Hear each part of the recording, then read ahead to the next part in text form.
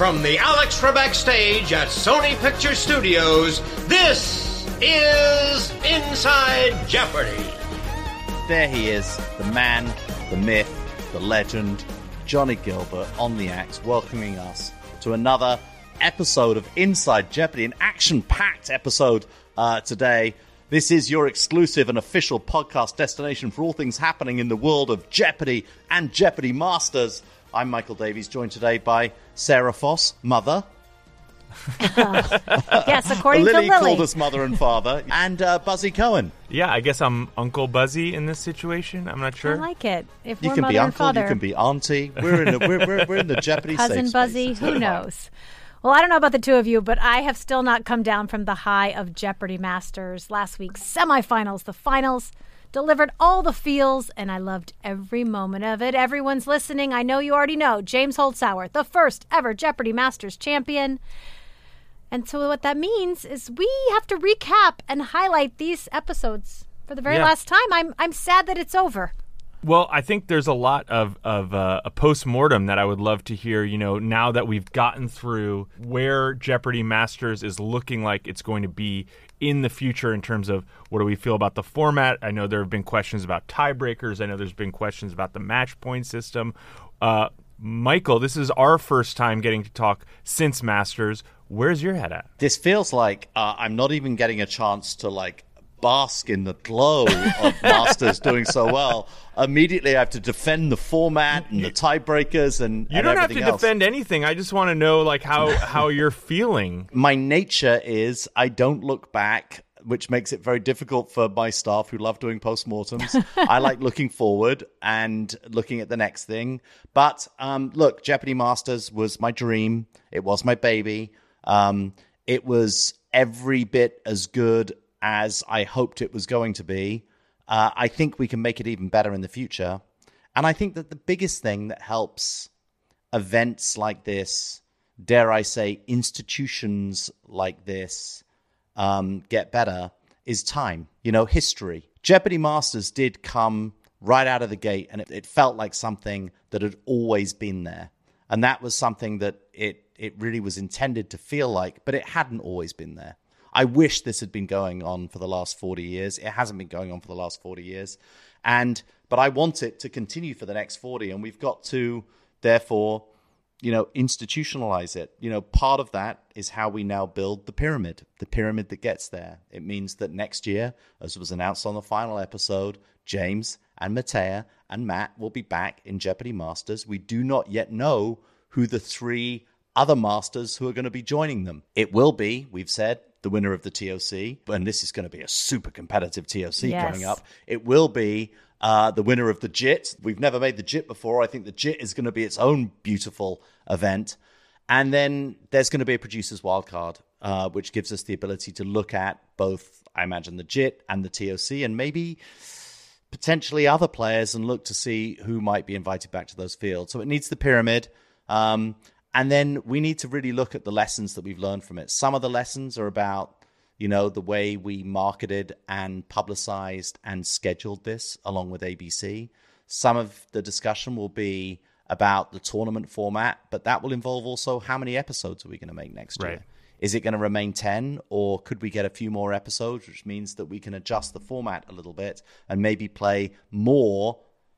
I think we can all agree that the 2-game total point affair worked brilliantly this time, but I would still love this to be a multi-episode finals format. A GOAT-style finale, let's say. Absolutely. Or new TOC-styles finale. And there are various other things. I mean, almost everybody's asking me about the reveal of the Daily Double. That almost is the minor detail that was done as a format gift to ABC.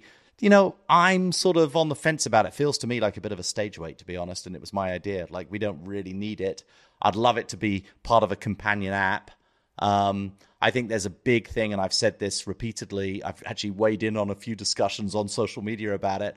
I think that we need to really look at the shot sequence of the selection of categories, and then how the clue then goes full screen.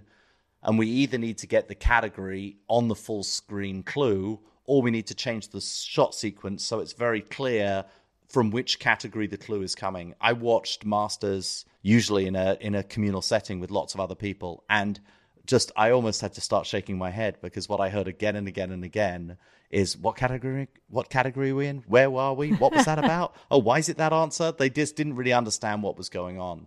And I think we need to do a better job of that for the audience. Or you need to just watch with smarter people. These were pretty smart people, Buzzy.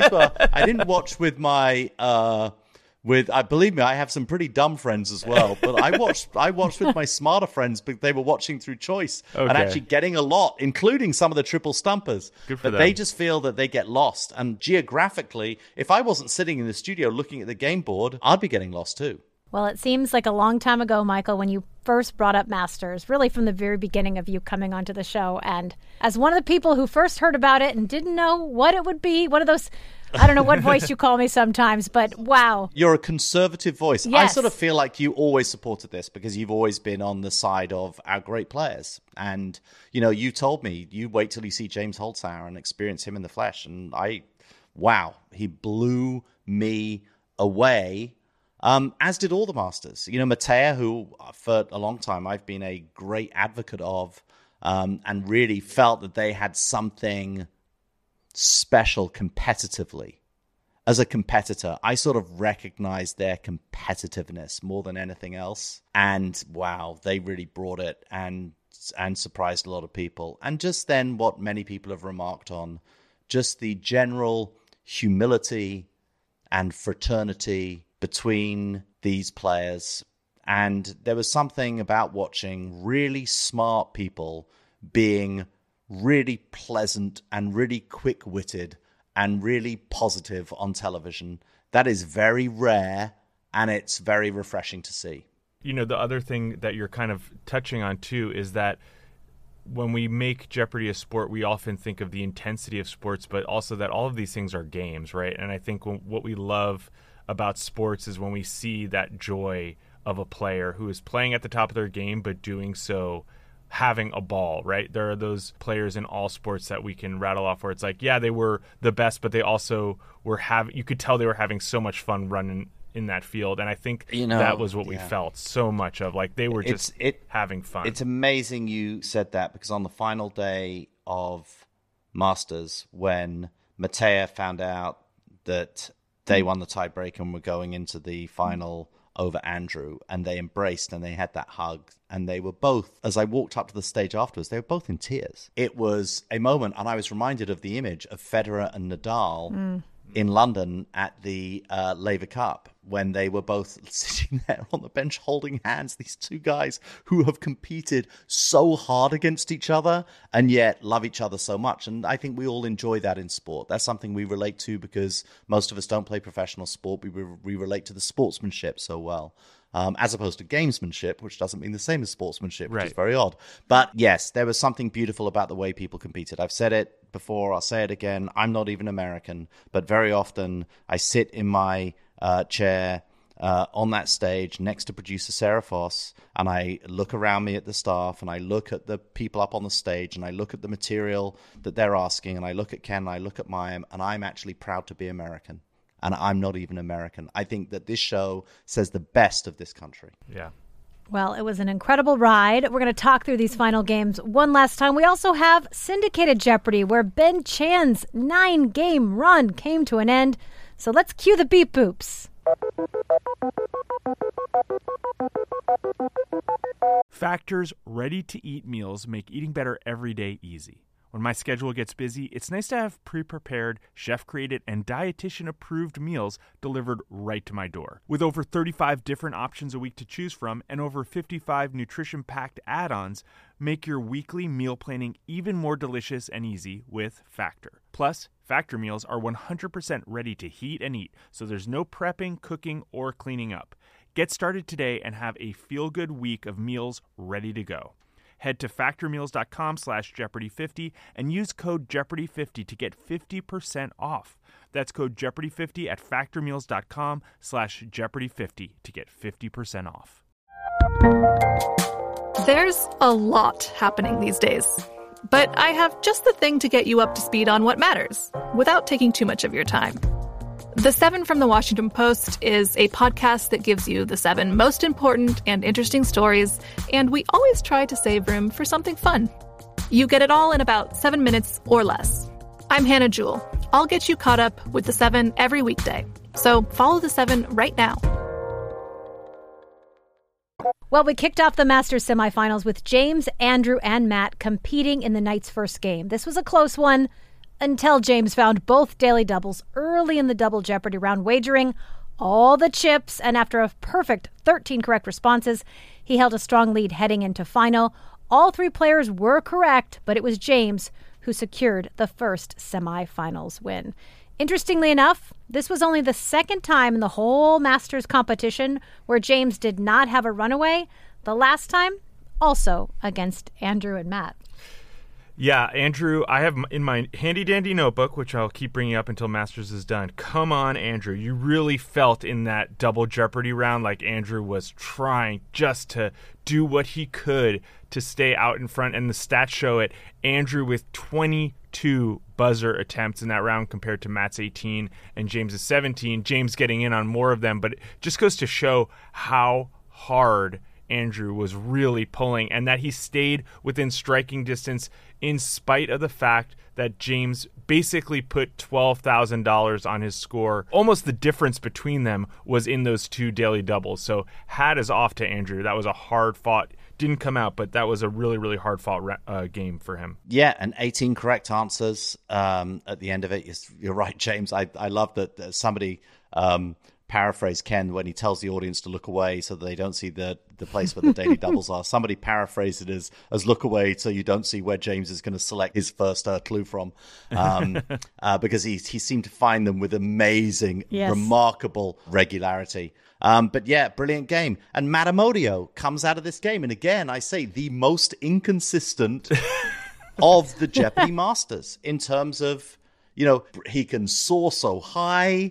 He can also have games where he sort of doesn't really play. He's a really mercurial, interesting Jeopardy player in that respect. Well, in this game, I just want to point out one area where Matt was consistent is his humor.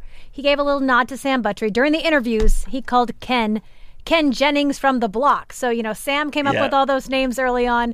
Matt kept it going even after Sam had left the competition. Now, in the second game of the night, James, Andrew, and Matea took the stage. This was a very strong game for Matea. They went on a tear in double Jeopardy, finding both daily doubles, adding 12,600 points to their score and taking an 8,000-point lead over James heading into final. Now, unfortunately, Matea was the only one who was not able to come up with the correct response, landing them in second place with 1 match point behind James, who, we only have 4 games in the semifinals. So with that second win, he clinched his spot in the finals. I just want to point out, this was the game where James wrote his name in Japanese. Okay, James. Okay. A little extra something. Well, and Ken even commented on that. They're like, wow, they're going to let you do that in my day. Like, no. Yeah. They were very strict. Well, I was asked. I didn't know the precedent. I asked you, yes. Are you okay with this? And I just said, yes, I thought it was interesting. And it gave us a TV moment that's somewhat memorable. So I think it's a good decision. I mean, look, in this game, also, I think that, one point I wanted to make about Matea, the tragedy that befell Matea and their family when they were here before the last taping, before the semifinals and finals, and came back this time with their mom. It was so great to have her with us the entire time in the crowd. What a lovely, lovely woman. I know you spent a bunch of time with the Buzzy. A really remarkable, remarkable woman. And she told me that Matea spends zero time and has spent zero time ever practicing for this show. They don't learn trivia. They don't read trivia books. They don't sit on the floor in the children's book department like James and read books. I had a brief exchange with Matea and a few of the other masters afterwards that just sent a message, congratulations, played great. I did say to Matea, if you have 1 million fans, I'm one of them. If you have 100 fans, I'm one of them. If you have 1 fan, it's me. If you have no fans, it means I'm dead. That's what I said to Matea, and I really felt that way. But Matea's response was, when I start making flashcards to study for Jeopardy, it's over for these motherfuckers. Well, this is what so I refer to this final. Historic ships was the category. There are only so many historic ships. Totally. That's a series of flashcards. You know that there I've got the flashcards. The Mary Celeste, the Endeavor, the Beagle. The Ark. We can almost go chronologically through them. And this is where Matea is a little... I mean, it just shows their potential at as 24 a years master. old. At 24 years old as a Unreal. Jeopardy master. Because everything that they know is from reading, sitting in front of a TV, watching movies, reading newspapers, and Listening being to around music with their intelligent dad. people. Yes, and so much.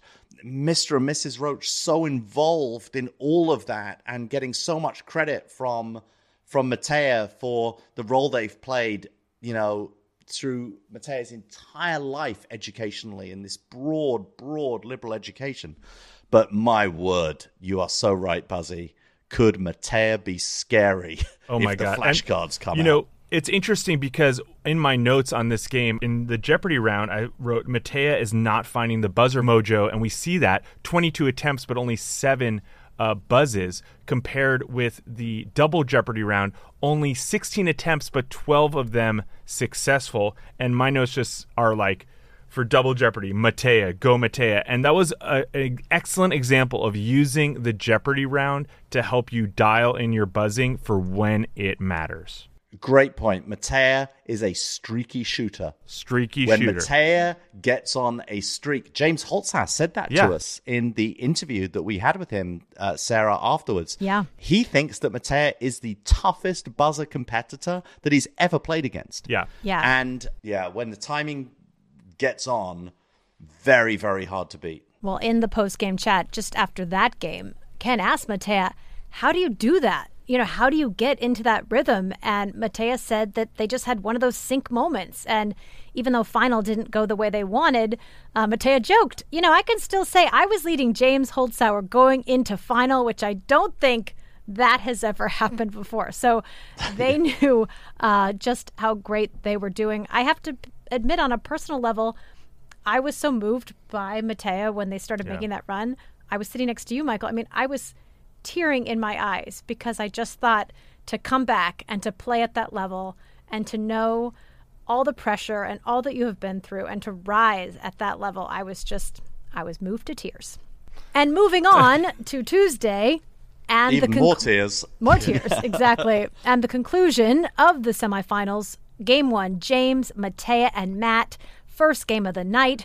Although his spot in the finals was already locked in, James did not let up. 23 correct responses, an 8,400-point daily double in Double Jeopardy, securing another runaway, his 7th of the tournament. Unbelievable.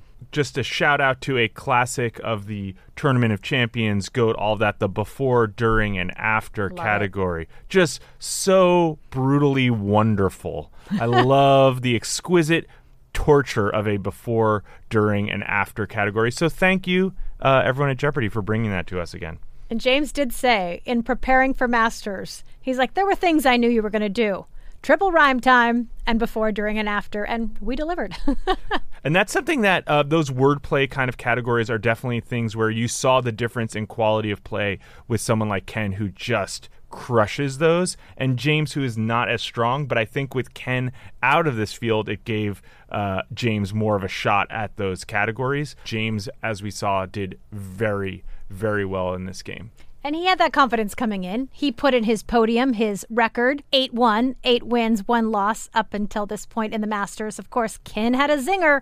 Oh, James, it's a little better record than the last time I played you, when I was the GOAT. And I'd also just like to point out that, unfortunately, Matt, missing that second daily double of the Double Jeopardy round, had that gone his way, we're looking at a 25,000 to 17,000 in second place, and all of a sudden James is playing and all 3 players are back in the game. So that is how quickly one clue could totally change the course of this game. If all 3 players are wrong, we've got a very, very different outcome here. Yeah, this was a very important match point for Matea, clearly, and was, in some ways, I would say, an important loss for Matt Amodio, because then going into the semi-final, knew exactly what he had to do.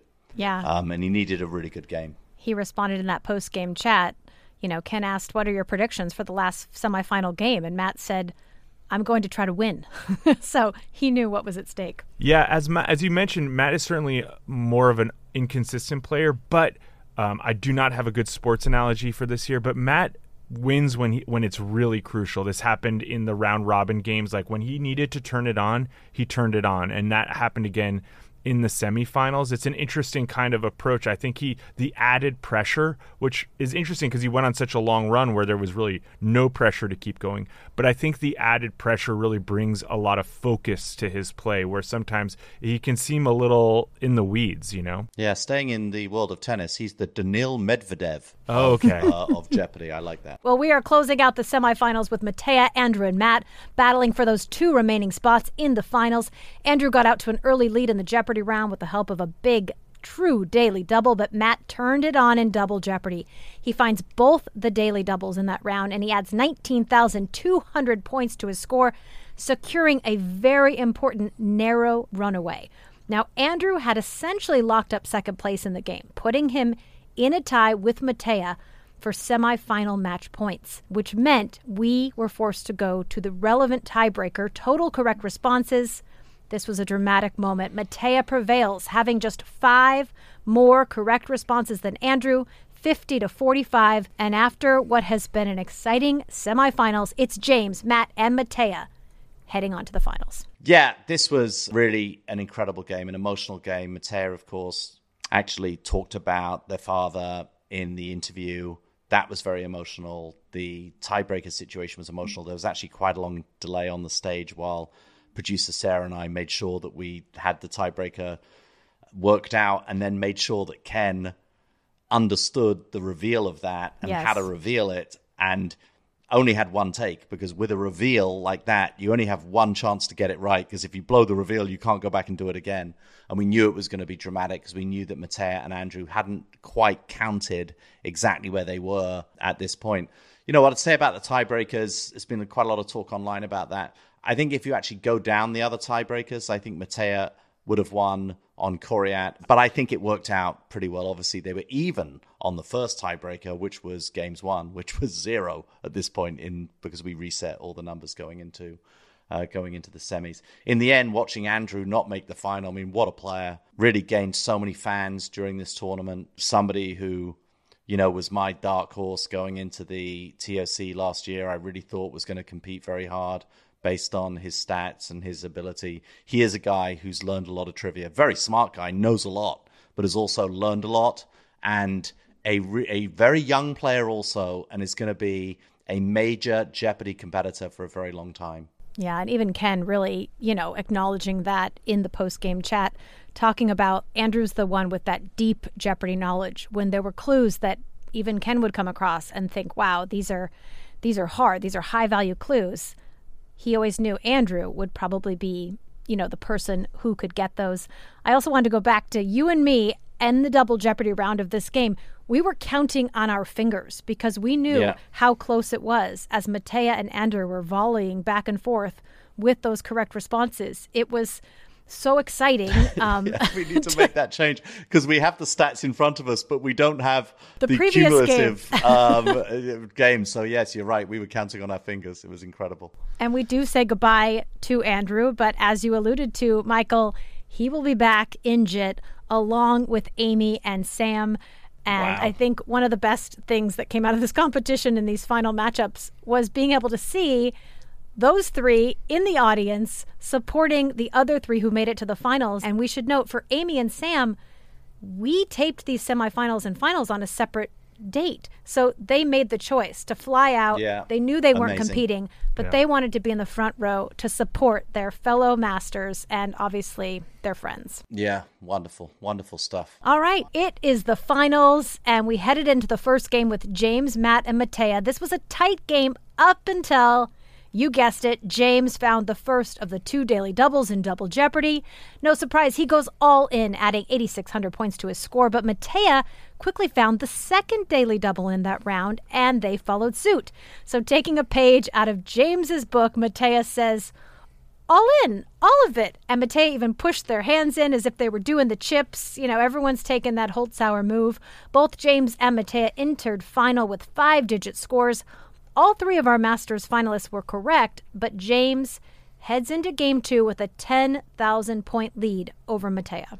Now, this is where the 2-game total point thing comes in, because those of us who have been there know that the 10,000 points is really effectively 5,000 points because of the ability to double up in the final of the next game. So while this looks like a big spread, it's actually much tighter as we see. I do want to shout out Mr. Andrew He with the tweet of the night, probably. Spoiler alert for Jeopardy Masters, my son will avenge me. I love that. I thought it was great. One thing that was pretty exciting at the top of the finals is ABC encouraged us, Michael, to say all 3 of these finalists will be back next year for Masters. That was a pretty great vote of confidence early on in this competition that they wanted to make sure we included. So if that doesn't happen, Michael Davies' son will avenge him and find you. ABC execs. Yeah. I honestly, don't ask me about my prognostication for the future of the entertainment business. I'm worried that broadcast television will be out of business by the time we get to next year. But it was very nice of ABC to let us say that. Well, we headed into the second game of the finals. James forming a small lead early on, but in Double Jeopardy, Mattea found the first daily double. They went all in, scoring 7,400 points, taking a very significant lead over James. Now, Matt found the second daily double, effectively stealing it away from James, but he wasn't able to come up with the correct response. And by the end of Double Jeopardy, Mattea had built a score that would have been a runaway if we were playing a single game, but this was a 2-game total point affair, so it would all come down to the final Jeopardy of Masters. Now, factoring in their first game, Mattea had the lead over James. Mattea wagers enough that if correct, Mattea locks up the win. But James opted for the lower wager, a common move when wagering from second place. All 3 players incorrect, which gives James a combined score of just over 2,000 points more than Mattea, and James wins. Mattea made exactly the right wager. James made exactly the right wager. Now, I'm going to roll back the clock. We're going to hop in the Wayback Machine to 2019, James's original one. And when Emma Betcher was in the lead going into final, James played this exactly this way. He figures Emma is going to play to cover. I'm going to play so that if we're both wrong, I win. And people gave James a lot of flack that he threw the game, et cetera, which of course is absurd. Yes. However, you see here the other version of that playing out. This is how James plays from second place, and it is, worked out this time, didn't work out in the past, but it is really a very, very smart way to play from second. And James admitted he was really happy he didn't find that daily double that Matt found, because had he uncovered it, he would have bet 22,800 and he would have been down to 0, not even in contention. At the end of this, look, Mattea played a superb final. On another day, Matt could have played a superb final and been right there, had a better time on the buzzer. But the best player won Jeopardy Masters, and the best player through the course of the entire event was James Holzhauer. Well, even James went on Twitter and said, in the 50-plus games, I had never once felt absolutely frazzled, completely unable to ring in, merely spectating as an opponent takes over the game until Mattea Roach did it this week. Twice. Mattea's performance would have been unbelievable in the best of times. Considering everything they went through this month, this was the gutsiest Jeopardy achievement since Cindy Stoll's, an absolute star-making masterclass in how to play the game. For those of you who don't remember Cindy Stoll, she was our 2016 competitor who came on the show with stage 4 cancer, won 6 games, actually passed away before her games ever aired, and would have qualified for our TOC. So I think, praise from James. He knew just how much against the ropes Mattea put him. Yeah. And I just want to bring up one other highlight in this game, and that was the Michael J. Fox category. I've had a lot of highlights in my career at Jeopardy, but getting the chance to shoot this with him was inspiring. He is a legend, and he lived up to all the hype in this category. He even went on his Instagram and shared a photo of himself. He's in Vancouver wearing his Jeopardy hat. He said, "Heaven, what is Vancouver? #Jeopardy Masters." So love it when the Jeopardy merch is out on celebrities like Michael J. Fox. Any final thoughts, Michael Davies? Look, I feel really proud of the job that the staff and crew did in very trying circumstances. You sort of referenced earlier some of the issues we had in production, and we got through it. I'm so proud of all 6 of these masters. I think they are just extraordinary humans above all else. Delighted to have witnessed that amazing final and James Holtzhauer winning the whole thing. We have a true master, a true great holding our inaugural title. I think it's wonderful. I can't wait to do it again next year. We will go back, despite my forward-thinking nature. I guess part of that is I do have to look back and think about things that we can improve. We have had questions. I believe you've got a question later, which you guys can address, because I've got to hop off and deal with some other business, about the scoring format. I feel like one of the things that really did work, and I wasn't sure about, I just wanted to be, sometimes you have to go forward with certainty, even when you're not sure about it, but you've got to be certain, because you've got to lead a lot of other people who may not be certain, but you've got to, lead with certainty around a scoring format. I thought that the 3-1-0 really worked.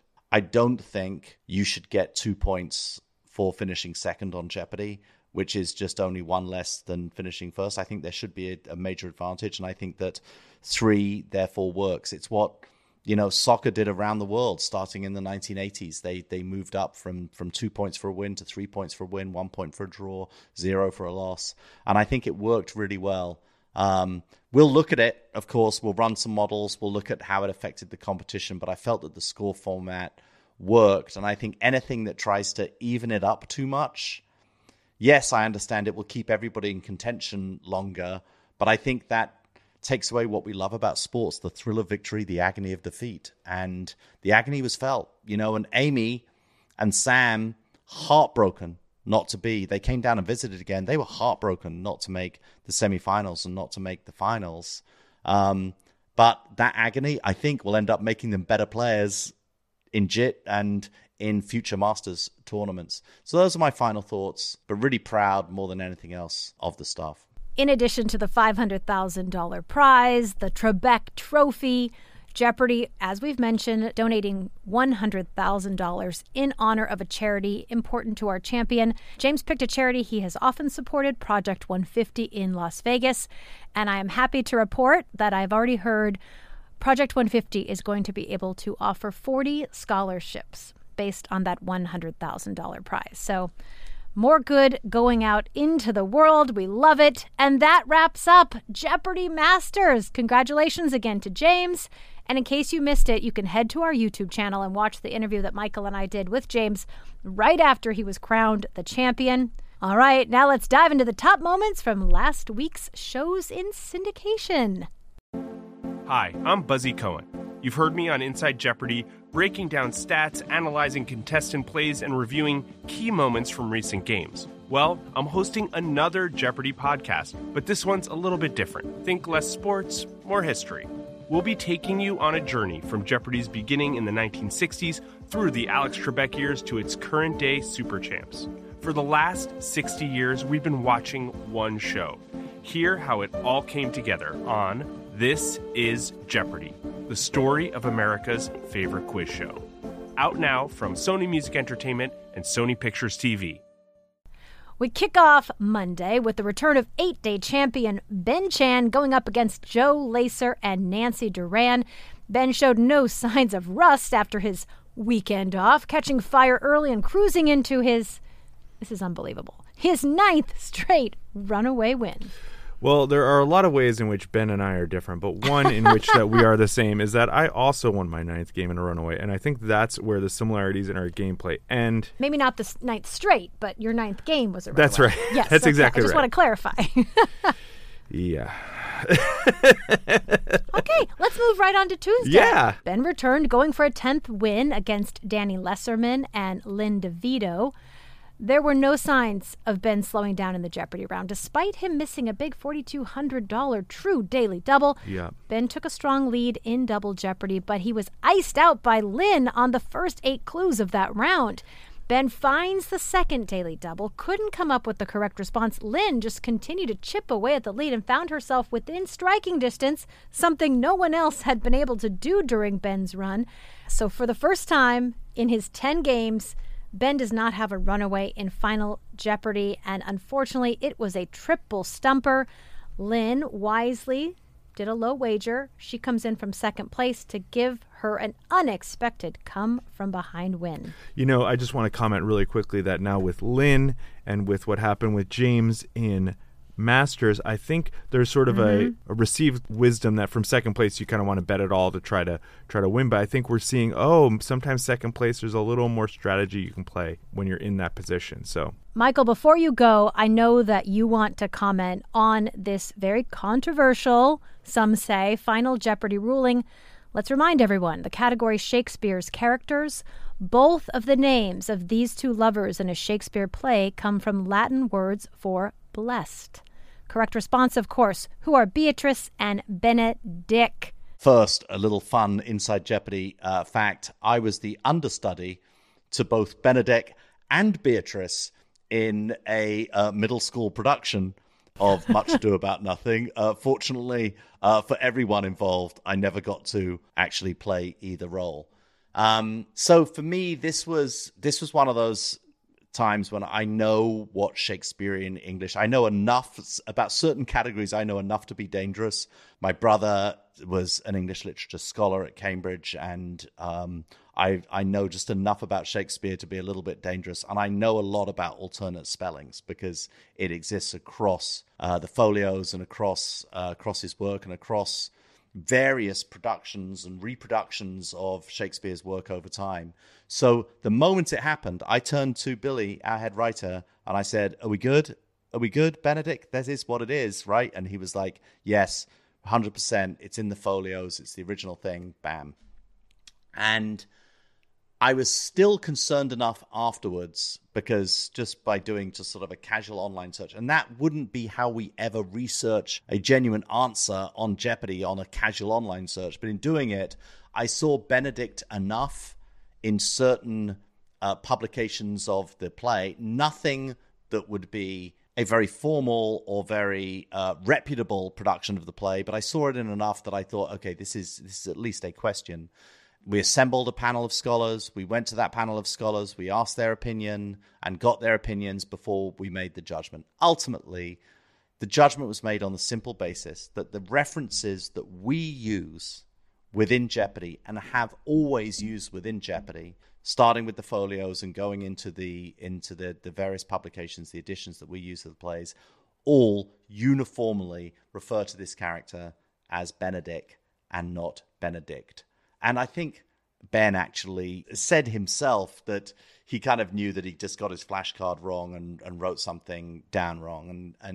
But, got in contact with us afterwards. We looked into it, as we always do. We knew that this was a big moment. He's a great player. This was a big moment in final. We looked into it, but I'm very secure. And have we been backed up by various luminaries as the Jeopardy fan and others across social media? I think we know we got this one right. As you mentioned, Michael, first of all, in the post-game chat, Ben said, "I'm wondering if I made a bad flashcard at some point." So he did acknowledge that, sometimes you get those flashcards going, you go a little too fast, you leave off a T or change a name perhaps. Then on Twitter, Ben added, "If we could go back in time, maybe the judges could have okayed Benedict as a historically acceptable alternative form of the name, but they wouldn't have to because I'd just write the indisputable correct response, Benedict." And he also added, "One more very important thing.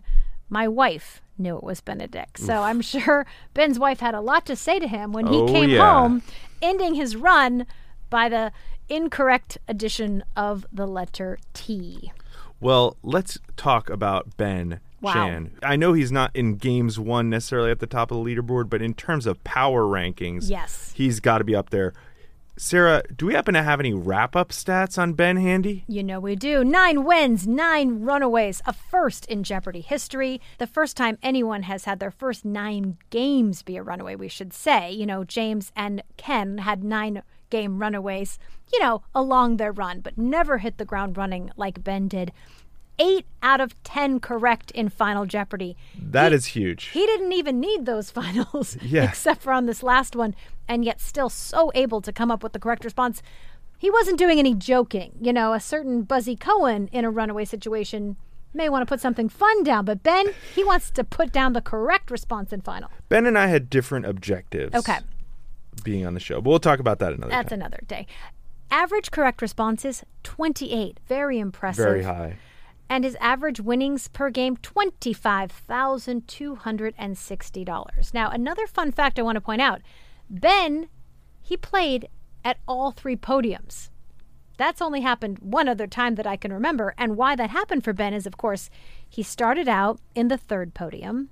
He wins. Then he has to go home. Then when he comes back, Hannah was a returning champion. He was the co-champion, so he gets put into the 2nd podium. And then, of course, ends his run in the 1st position as the champion. Last time this happened, Buzzy? Zach Newkirk. Yes. Playing against Brian Chang. So Zach Newkirk has also done the round robin of podiums.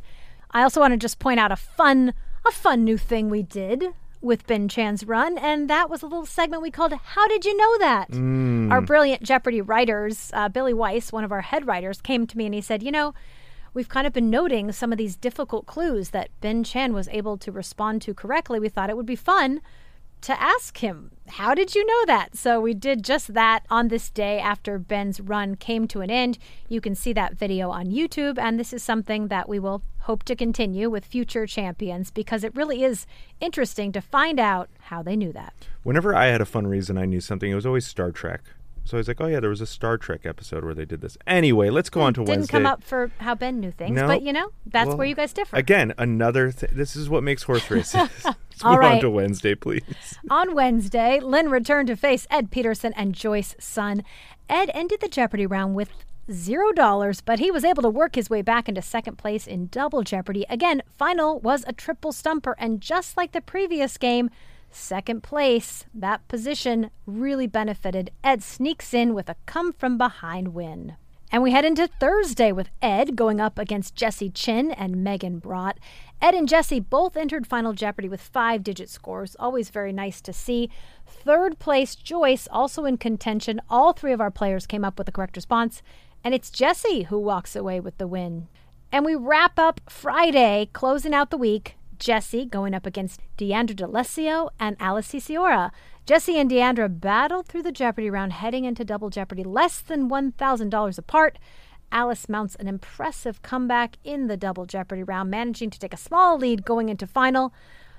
Final, another triple stumper. Deandra, who was actually in 3rd place, made the smallest wager, squeaked out with a come from behind. The 3rd one this week. Wow. Well, looking forward to seeing Deandra back on the show on Monday. And we'll get to see Jesse in Champions Wildcard. All right, well, that is it for our gameplay highlights. Congratulations again to Ben Chan on that very impressive 9-game run. What do you say? Some viewer questions? Let's do it.